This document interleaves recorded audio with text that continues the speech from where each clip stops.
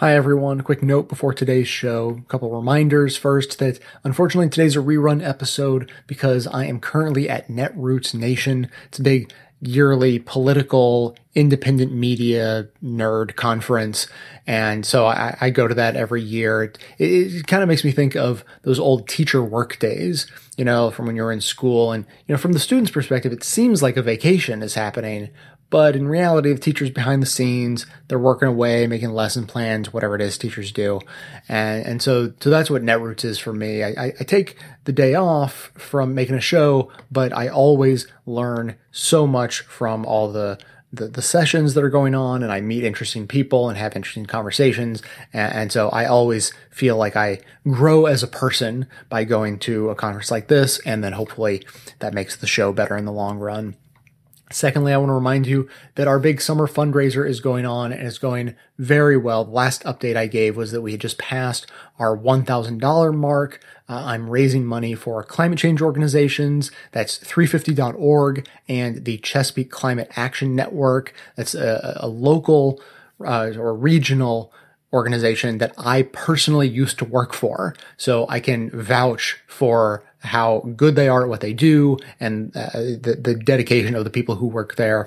So I raise money for both of these organizations. 350, if you don't know, they're like the biggest, gigantic, international, most effective climate change organizing group in the history of the world. So they obviously deserve our support. And so each year I do a climate ride or maybe a hike. This year I'm riding down from Maine to Boston. It's about 300 miles over the course of 5 days.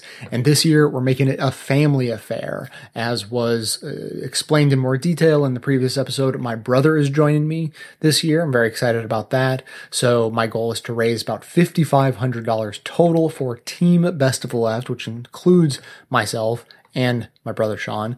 And so what you can do is go to bestofleft.com. There's a big banner at the top of the page. You can't possibly miss it. You click that and you get all the details on how to contribute to our climate ride.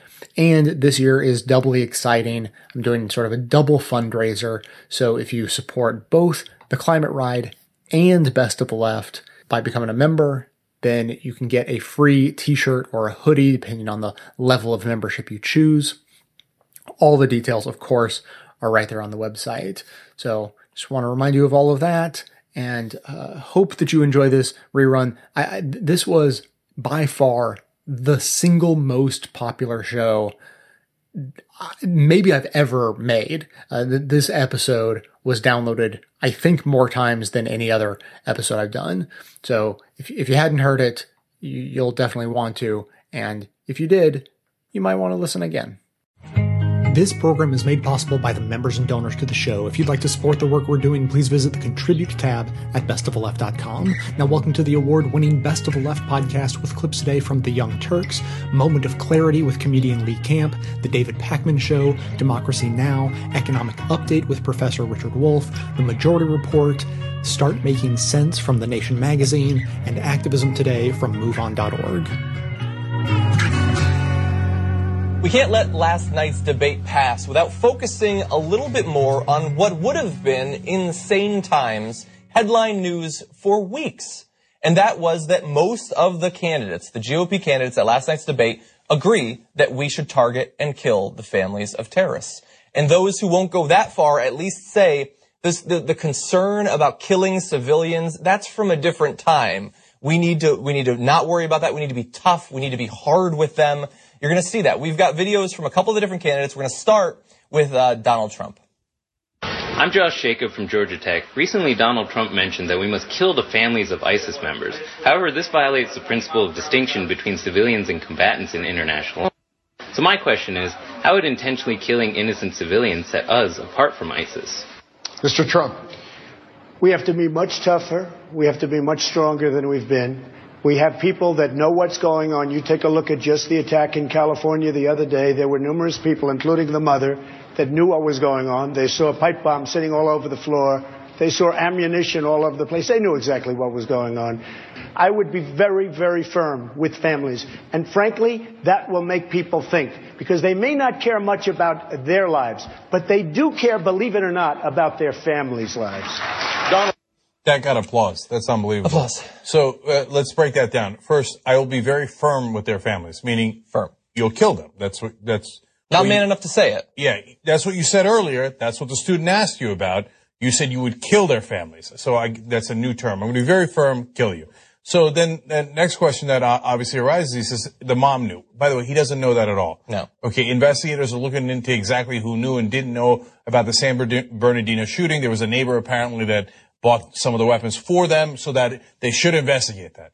But the investigators have said nothing about the mom knowing anything. Yeah. Trump made that up. But according to his plan, then he should execute her. Are you going to kill that mom in San Bernardino? Answer the question, right? Yeah. Oh, I'm going to be very, very tough. What does that mean, very tough? So and that line there, they may not care much about their lives, but they do care, believe it or not, about their families' lives. Yeah, that's what mobsters say. Yeah. You know, but like the worst kind of mobsters, the worst kind of drug gangs. Be like, hey, you know what? We're not going to just kill you. We're going to kill your family members. Yeah. That's what Pablo Escobar says. That's what Abu Bakr al-Baghdadi says. Yeah. So now you sink to his level and you get wild applause from the Republican base. Yeah. According to online polling focus groups, Donald Trump won that debate by saying horrendous, horrific things like that. Yeah. Yeah. And look, Hugh Hewitt at least asked some follow-up questions, trying to have them be clear. I mean, you're going to see that when we go to Carson. But like, he wasn't even willing to say there, we'll kill them. No, we'll be tough. We'll be strong. Stop being a wuss. Say what you're going to do. They love to say, we can't possibly defeat ISIS because Obama won't say radical, deadly Islamic radioactive terrorism. He won't say the term, so we can't win. You're saying you're going to be strong, but you can't even say you're going to bomb and kill these families. So why don't you listen to your own points there? Look, they had the follow-up question of, where he said, so they get to kill us and we can't kill them. Missing the point that it's the terrorists that kill us, not the terrorist families. And he's there saying he's frustrated that we don't get to act exactly like terrorists. Now, why should we be chastised in any way for wanting to kill innocents? And that was a demonstration when you heard the clapping there. We talked, I believe on the show yesterday, that for all that people love to say that, there's something about Islam that makes you fine with jihad and fine with killing innocents. We had the polls, international polls, showing that about 50% of Americans think that the killing of civilians is justified, and the average in the Middle East and North Africa is 14%. And you saw in that audience it might have been more than 50%. Apparently something about being a right-wing Christian means that you think it's okay to kill civilians. So I need to clarify two things here before we get to the other candidates. Number one, in that poll that John's talking about, it's a Gallup poll. It was not collateral damage. They didn't ask about that. They said the intentional killing and targeting of civilians. And in this case, that's exactly what Donald Trump's talking about. He's not saying, oh, well, if we happen to kill their families accidentally, well, that'd be a shame, but we were trying to get the terrorists. Yeah. He's saying, no, we should target their families because they might care about their families even if they don't care about their own lives. He says to target them. Now, which 50% of the country you think might be in favor of that? Could it be that it might be more heavily weighted towards Republicans who are like, yes, target and kill civilians, the goddamn terrorists. Speaking of which, that's the second point. They keep saying, let's kill the terrorist families. But when we drop a bomb from the sky in the middle of Syria, are we positive that the person down there is a terrorist and that the family that we're killing is a terrorist family? Or are we just sure that there are terrorists somewhere in Syria and we got some sort of signal intelligence telling us there's a cell phone or a weapon somewhere down there? When they say kill the terrorist families, they just mean let's kill the families down there somewhere. Yeah. Okay? So if you know exactly where the terrorists are, we could kill just the terrorists and be done with it. Yeah. You don't know where they are. You mean kill random families in the area. Yeah. Yeah. I love that the party of family values has become the party of let's use the fact that they value their family to kill their family. So sad. Family values that we have. It's just a memory in your mind. When you gone bad, there's no love. This is your moment of clarity. Many of you probably know the famous poem, "First they came for the socialists, and I did not speak out because I was not a socialist. Then they came for the trade unionists, and I did not speak out because I was not a trade unionist. Then they came for the Jews, and I did not speak out because I was not a Jew.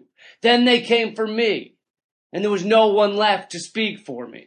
Well, for those who don't know of it, there's a famous poem that goes, "First they came for the socialists, and I did not speak out because I was not a socialist. Then they came for the trade unionists, and I did not speak out because I was not a trade unionist. Then they came for the Jews, and I did not speak out because I was not a Jew. Then they came for me, and there was no one left to speak for me." It's meant as a cautionary tale in which we allow the persecution of the other until it's us, until it's too late. Apparently Donald Trump views it as an instruction manual. He's going through the whole list before we even get to the fucking general election. Mexicans, immigrants, Chinese, Muslims, women, disabled people. You have to pace yourself, Donald. At this rate, you'll be on to Jews before spring. You'll want to imprison all black people in June, and then you'll move on to cute pets and elderly in August. Pace yourself, man. Look, get out a calendar and don't schedule the persecution of more than one race or group of people per quarter. Okay? This is not a sprint. Rome wasn't built in a day, and neither is white supremacy. I'm caught in the crossfire. Why can't we get along? 'Cause you and me, we're meant to be walking free in harmony. One fine day, we'll fly away. Don't you know that Rome wasn't built in a day? Hey, hey, hey. It's great to be joined once again by Tim Wise, anti-racist educator and author of 6 books, including White Like Me, Reflections on Race from a Privileged Son. Tim, we've been following with great interest the impact that Donald Trump's candidacy in the Republican primary has had on sort of coalescing and catalyzing the white supremacist movement. We've seen endorsements from people like David Duke, former KKK member. We've seen the white supremacist website Stormfront have to literally upgrade servers to account for the traffic that is coming to them as a result of the Trump presidency. Talk to us about your analysis of Trump and sort of coalescing this racist vote. Well, this has been a long-term political project for the far right, going back really to the Wallace days in the late 60s, and certainly, extending through, let's say, the David Duke campaigns in Louisiana in 90 and 91 for U.S. Senate and governor, which I was involved in defeating him at that time in an organization there. And I think what the right's been trying to do is find a candidate who would do the same thing Duke did, the same thing Wallace did, which is scapegoat people of color, scapegoat religious minorities, scapegoat poor folks. In the case of Donald Trump, scapegoat immigrants, which is something Duke also did, for problems that they did not create, because part of the right-wing backlash to the civil rights movement, the right-wing backlash to the women's movement, the right-wing backlash to just about every form of social progress in the past 100 years has been about doing that, has been about taking real, legitimate economic problems that working class folks face and then putting a face on those problems that is brown, that is black, that is foreign. So it isn't just the overt white nationalists, though I'm sure they're very pleased to have someone like Trump who never wore a swastika or a Klan robe and did not stand in the schoolhouse door like Wallace and say segregation forever, right, to be able to coalesce some of those views. Having said that, it's also really galvanizing not just those folks, but a larger mass of white folks who are gripped in nostalgia for an America that they look at very fondly because they can, because it worked for them. And they see change. They see cultural change, economic change, political change. And part of the reactionary mind is a fear of ambiguity, a fear of uncertainty, a fear of change. That's the thing I think we as Americans have to get our heads around. It isn't enough to talk about the connections to white nationalists and white supremacists. It's really about how Trump is galvanizing white anxiety in a way that the Tea Party a few years ago could only have dreamt of. this may be a sort of esoteric question, and maybe there is no productive answer to it, but do you feel that the Trump ideas around these issues are working more out of fear and anxiety or out of anger? I think those things go together. I think we have a perfect storm of white anxiety in this country. I wrote about that in my book, Dear White America, 4 years ago. And that perfect storm was created by four factors that were working together. One was the election of a president of color with a strange, exotic name, who many didn't even view as American, and it challenged the idea of what the president should look like. The second factor was the economic insecurity caused by the recession in 07-08, which was confronting white folks with double-digit unemployment for the first time since the Great Depression. Then you had the cultural change. Now we have a popular culture, thoroughly multicultural, so it's not in the hands of the same folks it always was. And then finally, the demographic shift, whereby in 30 years, half the country will be folks of color, half will be white. All of that was happening at the same time, which I think generated white anxiety. Now, the anger comes from that anxiety, because if you have always been someone who was able to look at you and yours and say, we are Americans, we're what an American is, we're the prototype, the floor model of an American, and now you're confronted with a reality that you're going to have to share that designation with people who don't look like you, don't pray like you, have different customs than you. That can generate not only anxiety and fear, but also a lot of anger and hostility and the sense that you're being victimized. This white victimization, which David Duke and white supremacists have been playing upon with, phony arguments and phony analysis and bad data for a long time, has now become mainstream. So the problem, and we said this during the anti-Duke campaigns in the early 90s, is not so much Duke as it was Dukeism. Now it's not so much Trump as it is Trumpism. It pulls you to the ground like soaking wet cologne. The change in your face when anger shows. In that moment you realize that something you thought would always be there will die like everything else. MSNBC's Rachel Maddow has been among those to note the similarities in rhetoric between Donald Trump and George Wallace's 1968 presidential campaign. This clip is from her show. It begins with George Wallace. You know what you are? You're a little punk. That's all you are. You haven't got any guts. You got too much hair on your head, partner. You got a load on your mind. That's right. Boy, what a bunch of losers, I'll tell you. You are a loser. You really are a loser. Now, get him out. Presidential candidate Donald Trump. In November, a Black Lives Matter protester at a Trump rally in Birmingham, Alabama, was kicked and punched by Trump supporters as Trump yelled, "Get him the hell out of here." Trump later defended his supporters, telling Fox News, quote, "Maybe the protester should have been roughed up because it was absolutely disgusting what he was doing." I want to turn to George Wallace's daughter, Peggy Wallace Kennedy, who told BuzzFeed she compared her father to Donald Trump, saying, quote, "There are a great deal of similarities as it relates to their style and political strategies, the two of them. They have adopted the notion that fear and hate are the two greatest motivators of voters." She went on to say, quote, "They both can draw a crowd and work up a crowd. My father was a very fiery and emotional speaker and was able to tap into the fears of the poor and working class white people." But Peggy Wallace Kennedy said her father may have actually been less extreme than Trump in some respects. She said, quote, "I think my father had more self-restraint and respect for the institutions of government than Trump does," she said, adding, quote, "I think my father understood the limitation of the executive branch of government where I don't think Trump does. And I think Daddy, even though he used coded language to use racial themes, he never attacked a culture based on their religion and race. He used coded language to suggest the racial themes, but he never specifically attacked a group of people based on their religion and race." Still with us, Tom Turnipseed, the national director of Alabama Governor George Wallace's presidential campaign in 1968, since become a civil rights attorney. Your thoughts on what Wallace's daughter said and your own feelings and transformation around George Wallace?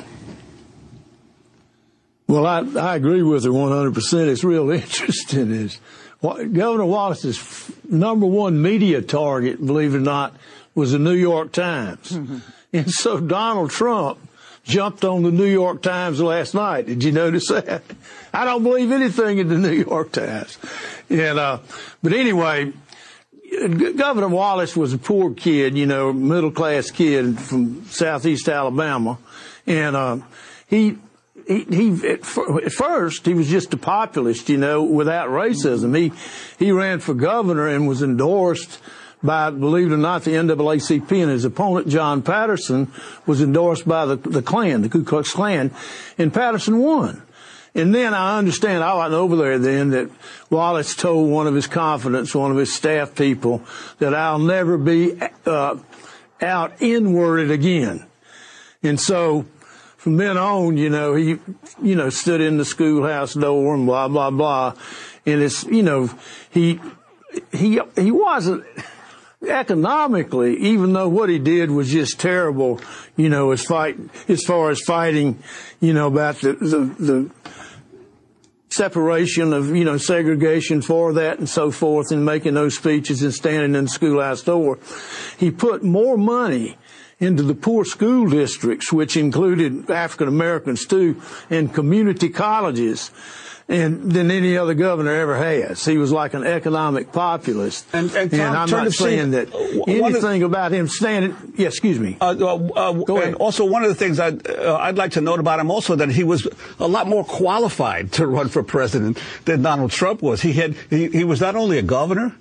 He had been a judge in Alabama. He'd been an assistant attorney general. Oh, yeah. He'd held public office and knew something about the runnings of government, whereas as some critics, even within the Republican Party, have said of Donald Trump, he's never held public office or served in the military or come up the military as some presidents have from military commanders to become president. I was going to say, he's well qualified. J.K. Judge Chestnut, he was one of the best lawyers. He's an African-American guy from Selma. It said, and I was on TV with him a few years ago, said that Governor Wallace was the fairest judge that he'd ever been before. And this guy's African-American from Selma. To have qualifications, the idea of government qualifications is a lofty one, Juan. I mean, it seems to me we're living in a moment where what Grover Norquist, the right-wing ideologue, said over a decade ago, that the Republicans' right wing wants to take government and strangle it, drown it in a bathtub. Now they want to trash it. It doesn't seem to me that Trump is hurting from his lack of government experience. But back to what Mr. Turnipseed was saying, I mean, it seemed the struggle in this country over the last many decades has been one between fear and hope, between hate and justice. And what you saw last night, Donald Trump took on the mantle of hate, took on the mantle of grievance, took on the mantle of anger. And what does he do with it? He doesn't talk to people about what could be. He trashes people around him. He foments division. And again, I would just say, I do think there are a few parallels between Bernie Sanders and Donald Trump. I could see Donald Trump heading into Ohio, for example, and talking about trade and really speaking to people whose lives have been dislocated and damaged by trade deals. But Bernie Sanders is not saying turn on each other. He's saying, in a kind of old-fashioned solidarity, turn toward each other.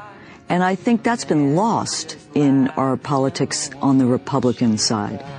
Well, it's time all you people turn around for the life we've been living. I'm messing around. The blood we've been spilling can bleed us dry. The life we've been killing is your life like mine.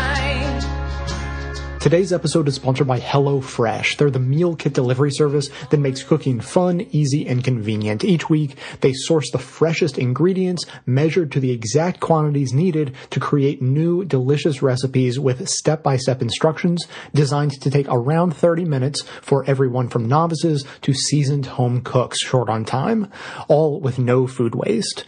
Customers can order 3, 4, or 5 different meals per week designed for either 2 or 4 people meal. And of course, they have a vegetarian option. We received our first insulated package full of delicious meals this past week and started digging in, so I can happily attest to their quality and freshness. Our favorite so far has been a zucchini risotto with mozzarella and fresh basil. And I've got a special offer for you. If you want to try them out for yourself, you can save $35 off your first week of deliveries. Just visit HelloFresh.com and enter the offer code BEST when you subscribe. That's HelloFresh.com and use the offer code BEST. Let's time all you people turn around for the life we've been living, messing around. Donald Trump is throwing everybody out of his rallies that he doesn't agree with, that vaguely seems to be protesting him. We've covered this on the show before. Our own reporters at TYT Politics have shown people being thrown out of Trump events that didn't say anything, and that might have even been on his side. There's like a witch hunt going on at these rallies. Well, he's in Georgia, and 30 students from Valdosta State University decided to go and protest. But how are they going to protest? They're just going to stand up and not say anything during a speech. Now, wait a minute. How would they know that they're even protesting? Oh, right. They're all black. So let's find out what happens.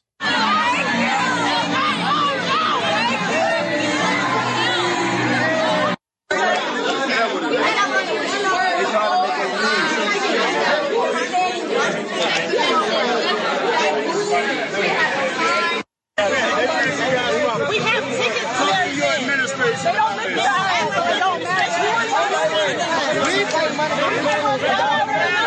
Okay, now you saw at the end they raised their fists, and obviously this commotion is they're being thrown out. But in the beginning, when they're there, they didn't say anything. They just stood up. The only reason that anybody knew to throw them out is they're black. Standing while black, you got to go. You can't be caught being black at a Trump rally. So that's what they got kicked out for. Now, when they're asked about it, the Secret Service told CNN that they were not directly involved in removing the students from the event, but one agent oversaw the students' removal. Well, that would appear to indicate that they were involved. Okay, an agent told CNN that the students were asked to leave by the host committee and local law enforcement. So this is what happens, by the way. We just pass it around like, wasn't me, it was the host committee. No, it was the local law enforcement. No, it was the Secret Service. And they just pass it around. So who's going to be held responsible for people kicking people out for exercising their First Amendment rights? Nobody. No, wasn't me, it was him. A Secret Service agent says, we do not escort protesters or disruptors out of events.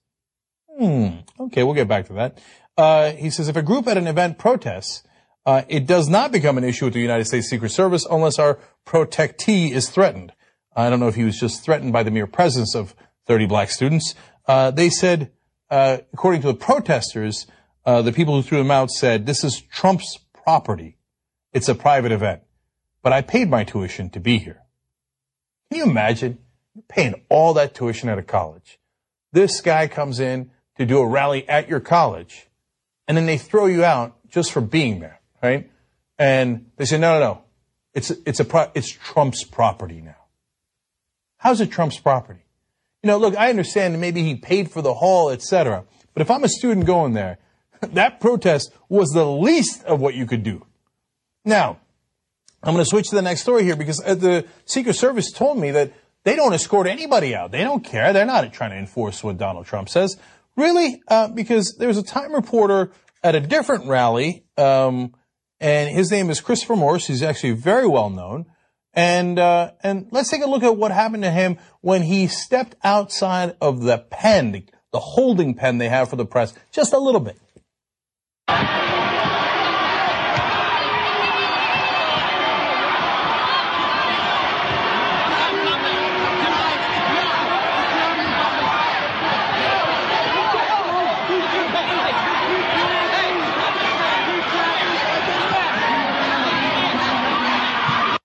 That was a Secret Service agent who picked up a member of the press by the neck and chokeslammed him. And that is confirmed by the other reporters. I know the video started rolling right as he was slamming him down. Other reporters at the scene said, yes, picked him up by the neck and threw him to the ground. And then you see the reporter kicking back a little bit. And then, of course, the right-wingers will be like, oh, see, he kicked back. What would you do if somebody slammed you to the ground like that? Wait, Secret Service, I didn't think you threw out anybody. What happened? Now, see, understand why this is so important, why it's so scary. Before, it was Donald Trump speaking like a fascist.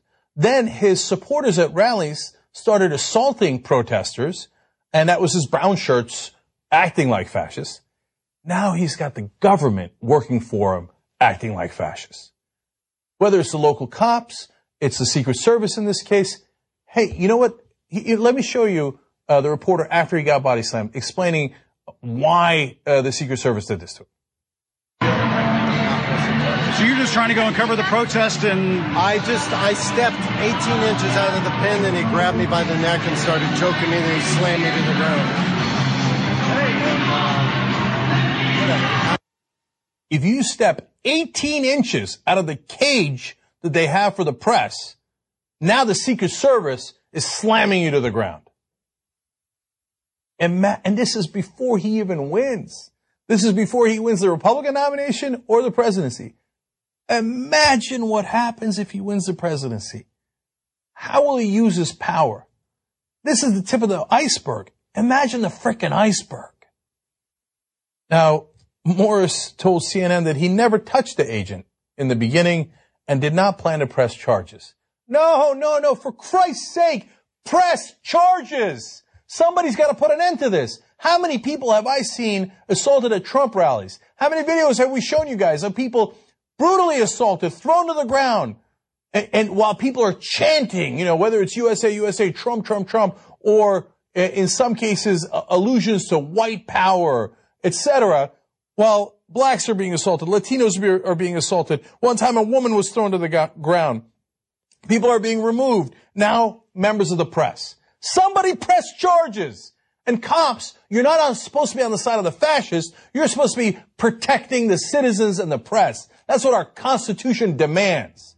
That's what your job is. You should do that job instead of being Trump's brown shirts. Yes, I said it. It's true. Look at what they're doing. If you let him get away with this, what are they going to do to the press next? What are they going to do to you next?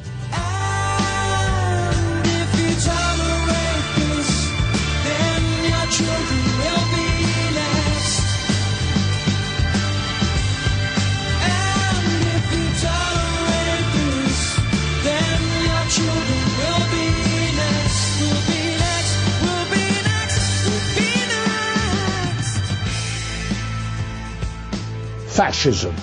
This topic has arisen now because a number of commentators have used the term in regard to Donald Trump, or at least where Donald Trump might be leading folks. So I wanted to make sure we all know what fascism has been so we can determine whether or not we face that danger now, and if so, where, and if so, what might be done about it. Fascism. Let's talk about what it has been, and we will of course have in mind the great examples in recent history of fascism. Germany under Hitler, Italy under Mussolini, and Japan in the years leading up to World War II. In all of these countries, and elsewhere, Spain has had that, other countries too, but in those major examples, we have a problem that is fundamental. Capitalism, sooner or later, and it usually doesn't take very long, yields a dominant economic position to major capitalist enterprises. They gather into their hands the profits of the system, huge concentrations of wealth, which they use to control the political system as best they can. But they are always a relatively small number of people. So in order to stay in power, if a small number of people have the power and the wealth concentrated in their hands, they know that the mass of people are going to feel aggrieved, resentful, bitter, envious, whatever words you like. They face a continuing danger to their position. Capitalism concentrates the wealth in their hands, but it's insecure.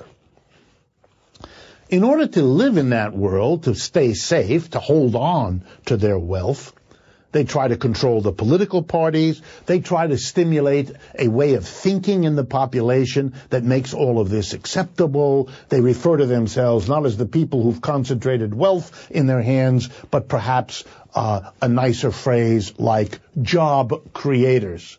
Since nobody can go to work without the tools and equipment which these folks have gathered into their hands, that's how capitalism works. Instead of being angry that all the wealth that has been produced by workers is concentrated in the hands of capitalists, you turn the problem around and say how grateful we are to the capitalists for having the equipment and the enterprises to give the people jobs. It's a little crazy, but that's the way ideology works. They need, in short, a mass base. They need to make alliances with other people, the capitalists do, or otherwise their political situation is too dangerous, too vulnerable, too fragile. That's why you see, for example, in the United States, a difficult, tense alliance between big business and capitalists on the one hand and the religious fundamentalist community on the other. And with conservatives in terms of social values and so on. When these alliances work, when the ideology works, when controlling the political parties with your money works, well then capitalism is, you might say, stable. But periodically capitalism undermines its own stability. One way it does that is with its business cycles. Periods like the last 4 or 5 years when there's massive unemployment, massive suffering and decline of people's standard of living, and all of that. At that point, capitalism may enter into a really difficult time because its mass base breaks down. It can't rely on the ideology. It can't rely on the alliances because people are suffering too much and they're beginning to turn on the capitalists and capitalism, just like they've done in the United States in the last 5 or 6 years. At that point, in some situations, the capitalists get really scared. Their alliances aren't working, their control of the political situation is eroding, and therefore they see themselves in danger. At that point, they may initiate, or if there's one available, turn to a mass movement that they think can protect their interests. In Germany, this was the Nazi Party, a party that went from fringe to the government because the business community said, we can't preserve our capitalist system on ideology alone, on political parties and parliaments alone. We have to clean house. We have to control the economy from the top down. Let's do it by merging the government and big business. That's what fascism is. When you do away with democratic procedures, you do away with the parliament, except as a theater. You do away with civil liberties and civil rights. The government becomes a powerful security force, making sure capitalism survives a rough time. That's why it's not surprising that fascism in Italy came when the Italian economy was suffering a downturn. It came to Hitler in the midst of the Great Depression, etc. Fascism is when capitalism cannot rule any longer except with the iron fist of a disciplinary top-down society. And we have to see whether that's what we face. I'm going to tell all you fascists you may be surprised. People all over this world are getting organized and bound to lose. You fascists are bound to lose.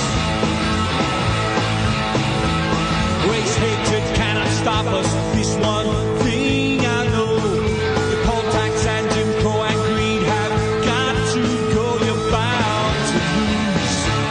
You fascists are bound to lose. But this is when Trump is asked directly about the violence in his campaign. And I want you to listen carefully to how he responds to this and how he pivots from it. 'Cause he's not just ignoring the question. He's actually rebuking the question with the way he pivots. This is number 2.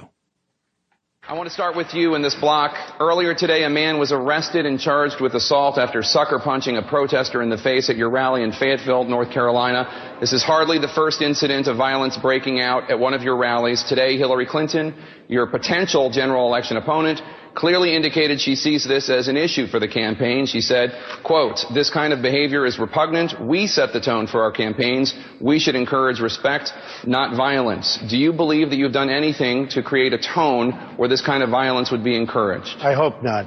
I truly hope not. I will say this. We have 25, 30,000 people. You've seen it yourself. People come with tremendous passion and love for the country.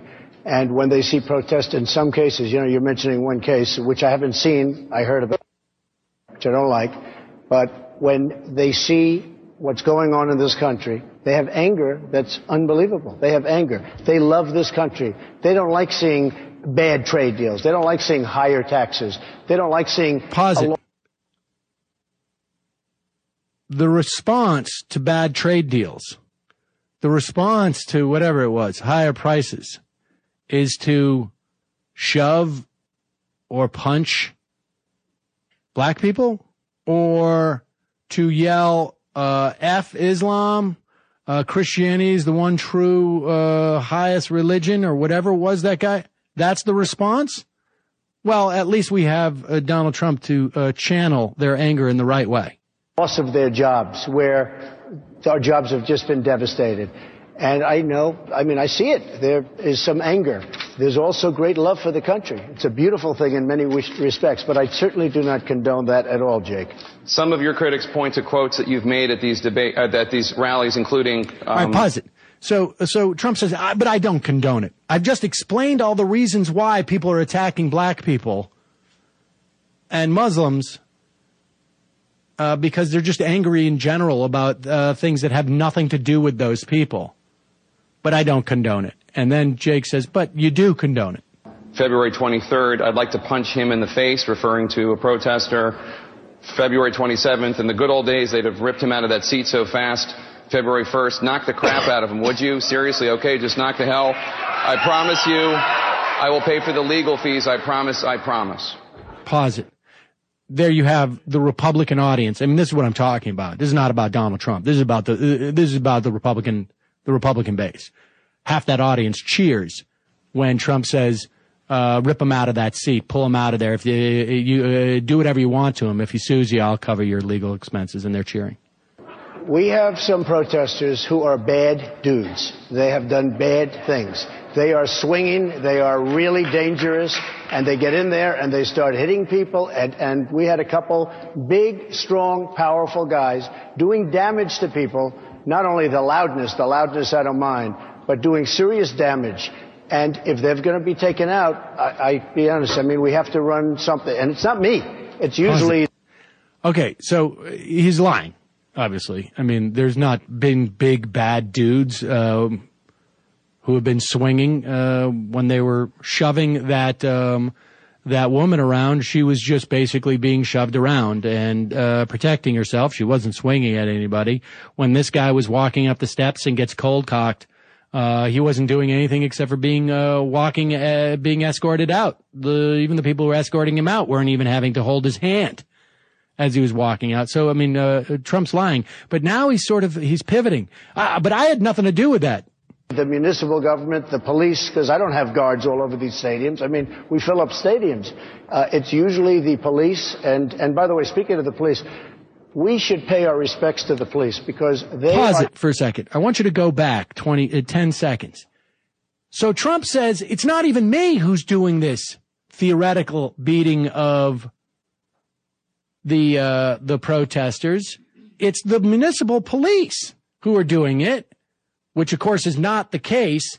But then he immediately pivots. He goes from blaming the police for beating up the protesters to realizing, wait a second, I just said the word police. I know this is a way in which I can actually turn this against the protesters and even expand on the racism I'm being accused of by saying the real problem in this country is Black Lives Matter movement. This is what this is a reference to. I mean, we have to run something, and it's not me. it's usually the municipal government, the police, because I don't have guards all over these stadiums. I mean, we fill up stadiums. It's usually the police. And by the way, speaking of the police, we should pay our respects to the police because they are taking tremendous abuse of this country, and they do a phenomenal job. So we should truly give our police, they're incredible people, we should give them a great deal more respect than they receive. Senator Cruz. All right, so there it is. I mean, and then this is where it starts getting, what is disturbing about this, I mean, aside from the obvious parts, and what sort of brings it into another is, here's his one sort of full-on frontal opportunity to disavow this stuff, to express some regret, and in many respects, he doubles down. And you also witness Jake Tapper, who, good for him for bringing this up and introducing it. Maybe the format doesn't allow for a little bit more follow-up there. But then you also hear the Republicans cheering, and this is all again in the night of the backdrop of the Republican Party basically saying, yes, it's okay, we get it, you're going to be our nominee, and we will be there for you. When they all say, you know, I'll support you, they all shook his hand afterwards. You know, no one takes an opportunity to criticize him for any of this stuff. I mean, that's what's happening here.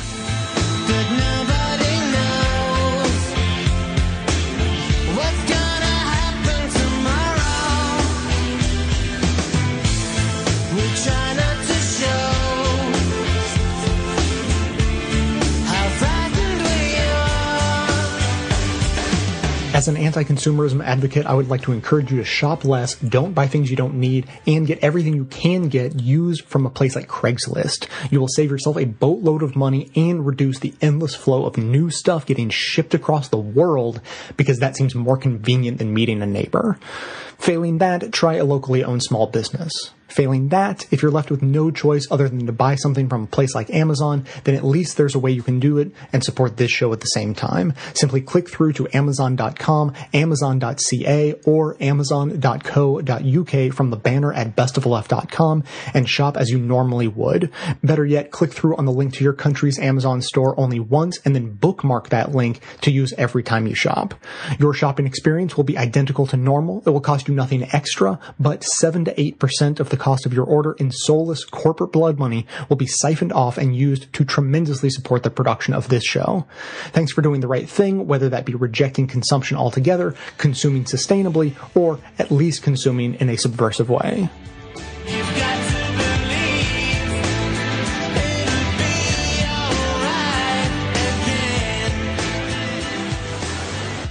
So there have been a lot of violence in Donald Trump events recently, but in one rally, it got super violent. We even have an arrest.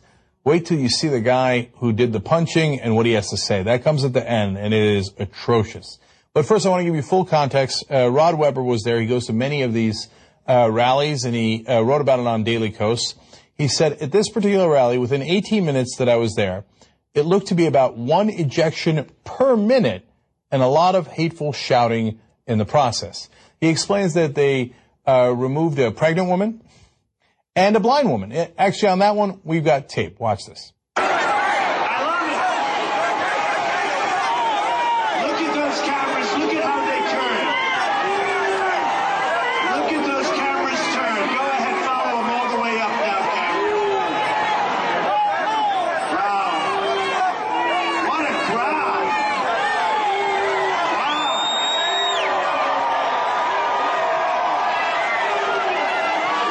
Hold up your side. Hold up your side. Look at what's happening behind.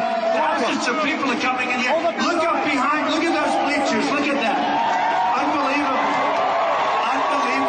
Is that right? You're legally blind? Yeah. The way you guide someone, if you're being a sighted guide, is you put your hand down and I'd grab your elbow like this, but she wouldn't let me do that. Like, she had me by the hand and was sort of pulling me. Okay, yeah, that's very classy. But we're just getting warmed up here. Wait till you see the guy getting punched.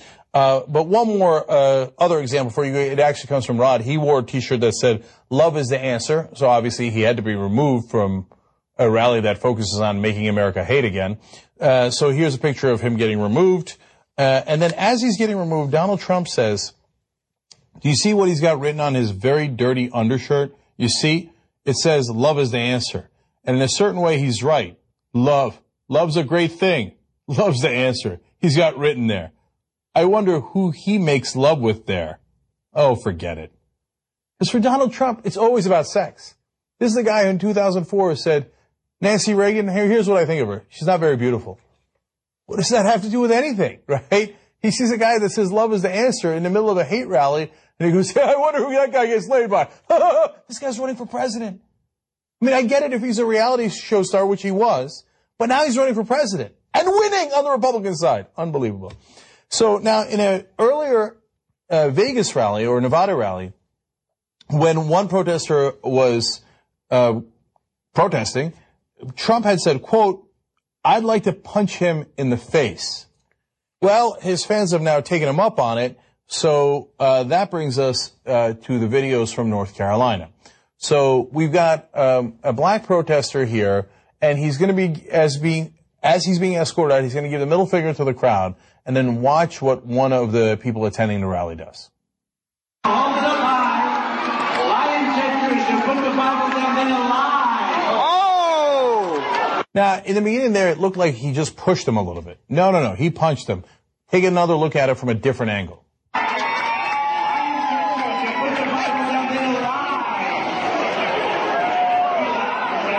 The cop's reaction is amazing. So the guy gets punched. We can't tell why he went to the ground. If it was because of the punch or the cops threw him on the ground. The guy doing the punching doesn't get arrested. The guy that got punched is, again, manhandled and thrown out of there. The good news is, finally, this guy was arrested. John McGraw, 78, of Linden, North Carolina, has been charged with assault and battery and disorderly conduct, the news station said on its website. The incident on Wednesday night in Fayetteville was caught on video by bystanders. But we're not done yet. You want to see what else John McGraw said on tape after he punched the guy? Watch this.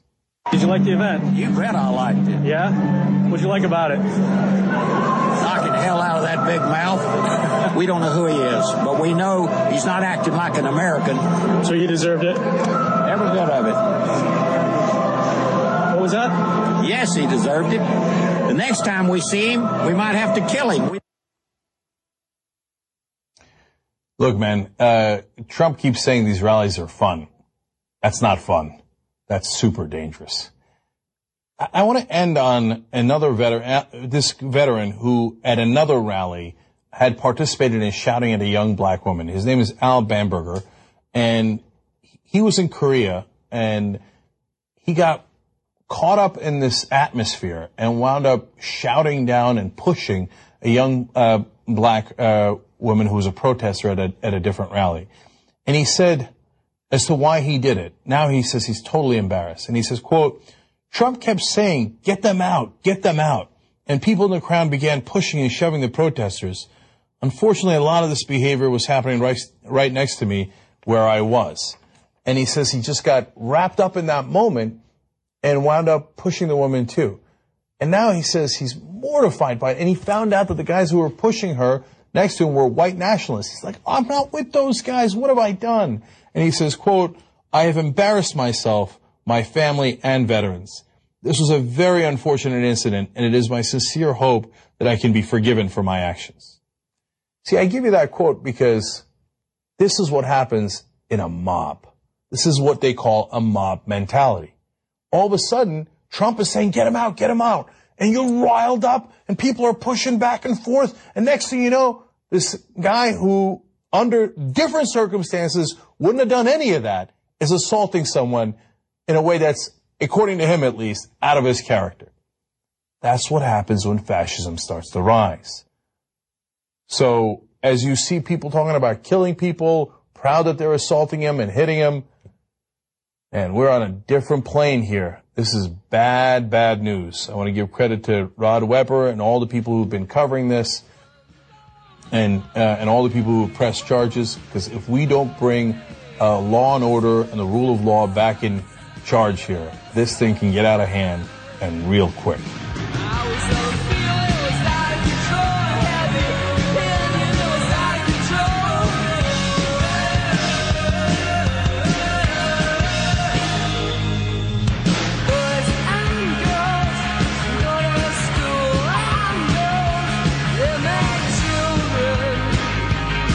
like this one. I was on the field, it was out of control. I had the opinion, it was out of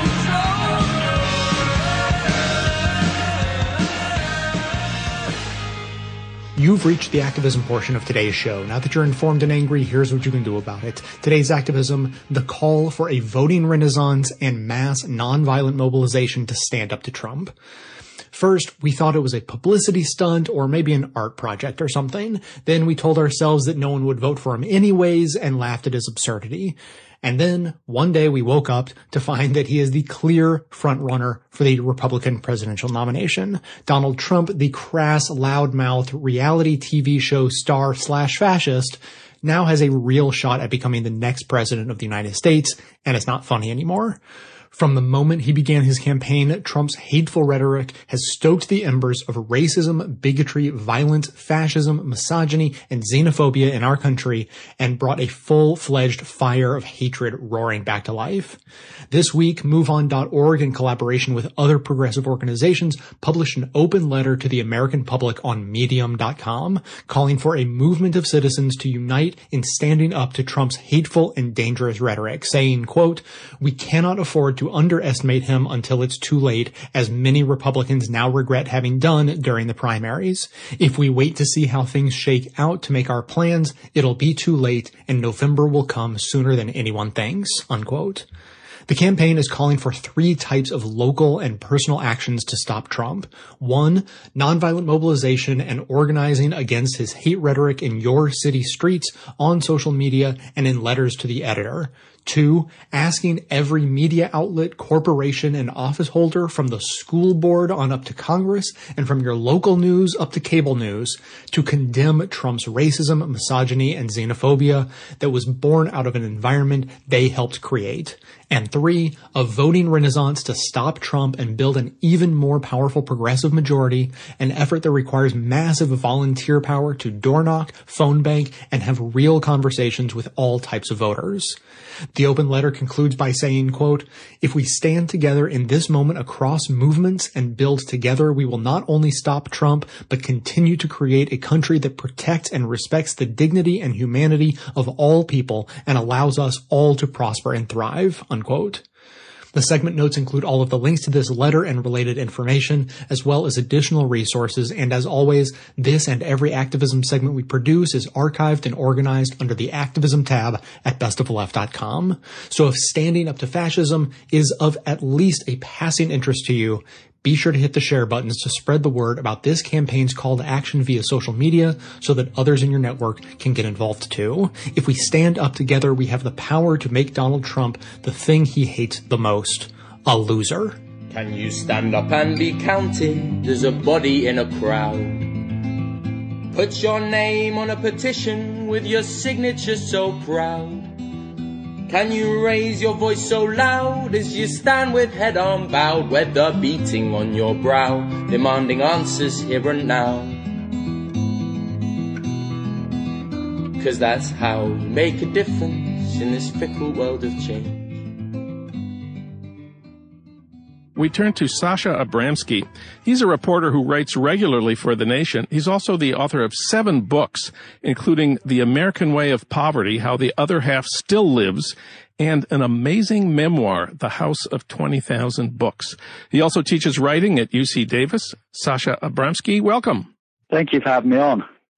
Well, you reported recently in The Nation that Trump is, quote, bringing out of the woodwork every crank and fanatic in the country. I know you talked to some of the cranks and fanatics. Where did you find them, and what did they tell you? You know, unfortunately, I didn't have to look very hard. I went to Sparks, just outside Reno in Nevada, to cover the caucus there. And I went to the First Baptist Church, which was a suburban church. 7 precincts were caucusing there. And I just started asking people, who are you going to vote for? And if they said they were voting for Trump, I started asking them very particular questions around immigration and around what they thought of Muslims. And the reason I did that was Trump's obviously got a tremendous following, at least based in part on the fact that he plays a very demagogic game when it comes to the southern border with Mexico and when it comes to America's relationship with the Muslim world and with Muslims living in America. So I started asking people what they thought, and not just a couple, but one after another, the default position was all Muslims should be expelled from America. And a goodly number of the people I talked to said they should be given a choice of being executed or being deported. Ugh. And you hear language like this, and it's the language of fascism. It's the language of the pogrom from out of the 1930s in Europe. It's the language of sort of the pre-Hitler years when all of the certainties of Weimar democracy began crumbling, and you could start saying anything and thinking anything and doing anything, and the political structures had no ability in place to push back. And what I saw in Nevada began to terrify me, because I think what has happened with the Trump campaign is he's given the okay for anybody and everybody who's angry to voice their bigotries in a way that it hasn't been okay to do for decades in this country. Tell us a little bit about the people that you talked to at the caucus who were Trump supporters. Did you find out anything about who they were or what they did?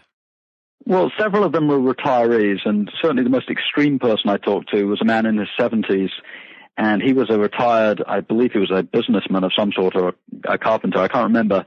But he was absolutely adamant that the choice should be what he called the trench or deportation. And when I said, what do you mean by the trench? He said execution. I spoke to a young elementary school teacher. I spoke to a number of middle-aged people. The thing that I found was an awful lot of people I talked to were absolutely infuriated with the breakdown of the political system. They were infuriated by the paralysis in D.C. They were infuriated by the dysfunction of governing structures in this country. And all of that anger, which could be channeled to progressive politics, it could be channeled to some kind of alternative, better vision. At the moment, because of the way the Republican primaries are playing out, at the moment, all of that anger is giving momentum to a nativist, populist bully who uses the language of the iron fist. It's the most extraordinary moment in American politics. One more question about your interviews with Trump supporters in Nevada. What did they know about you? They knew that I was writing for a magazine, and they knew nothing else. They did ask me, several did ask me if I was Jewish based on my name. I've been asked that question before in settings in journalism, but it's always discomforting when somebody wants to know who you are ethnically before they start talking with you. It means that what they're trying to do is ferret out, are you, quote unquote, one of us? And that's the politics of absolute division.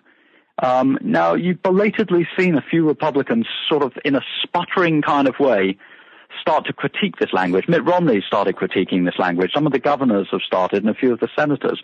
But the overwhelming majority of elected officials in the Republican Party are not using the language to call out Trump. What they're doing is they're saying they don't like him. They're saying he's a bit of a buffoon or a clown. But they're not using the language that says this man is a fascist, that he's coddling the support of white supremacists, that he's not really disavowing the support of the KKK, or if he does so, it's only after a firestorm of criticism, that he gets the support of the French fascist leader, Jean-Marie Le Pen, and he doesn't disavow it, that he gets robocalls from one white supremacist group after another, arguing on his behalf, and he hasn't disavowed that at every step of the way, he's playing this double game. He's saying to the Republicans, vote for me because I can create a broad coalition. But he's saying to the white supremacists in code, vote for me because I'll be sympathetic to your values. Well, people like you and me have been saying for weeks the Republicans need to go after Trump directly and aggressively. And in fact, last week, Marco Rubio did. Marco Rubio in that debate attacked Trump for, among other things, hiring guest workers instead of Americans, for the fact that his ties are made in China. What did you think of Rubio's attack on Trump? It's far too little, far too late. Rubio was critiquing him on substantive issues, but then at the end of the day, he went on the campaign trail and he accused Donald Trump of peeing in his pants, and Donald Trump accused him of sweating too much. And when you get to that point, when you get to a point where political discussion involving leadership of the most powerful country on earth, a country with thousands and thousands of nuclear weapons at its disposal, when you get to the point where the people saying, I'm most qualified to be the candidate for president of that country, are making toilet jokes at each other's expense, It's the ultimate devolution of the political process. And what I wrote a few days ago in The Nation was that this is no longer politics, that it's something approaching pornography masquerading as politics, that this is a theater of spectacle. And it has nothing to do with the political process. It's devolved into a popularity contest. It's devolved into an entertainment spectacle. It's devolved into something much more akin to world wrestling or much more akin to a gladiatorial show than into a discussion of specific policies. And what I argued in The Nation was that means that we're playing two separate games, that on one level we have this very rational conversation about poverty, about climate change, about public health crises, a very cerebral, rational conversation about the issues of the moment. And then on the other hand, we have this grotesque spectacle where Donald Trump is essentially leading this circus